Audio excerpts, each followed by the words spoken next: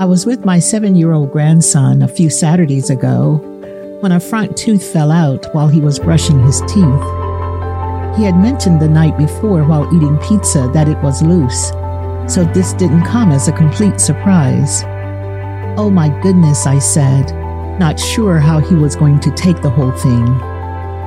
"It's not the end of the world, Grandma," he responded rather nonchalantly. "I lost one before."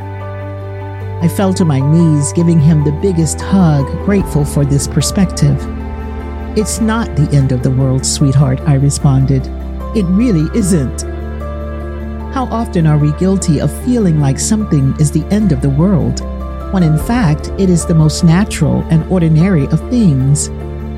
Things come and go. There are ups and downs, ins and outs, wins and losses. That's the cycle and circle of life.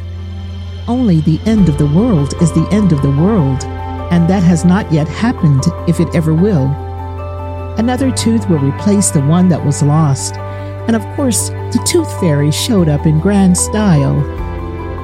Whatever you may be experiencing today is not the end of the world, and it's not the end of your world. Resurrection is ongoing.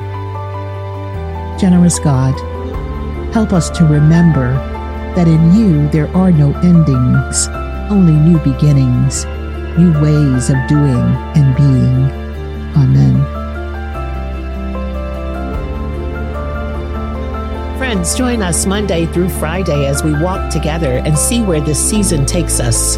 In order to not miss an episode, please subscribe, like, rate, and review on Apple Podcasts, Spotify, or wherever you listen to podcasts. Episodes are also available online at our church website at paumcnyc.org.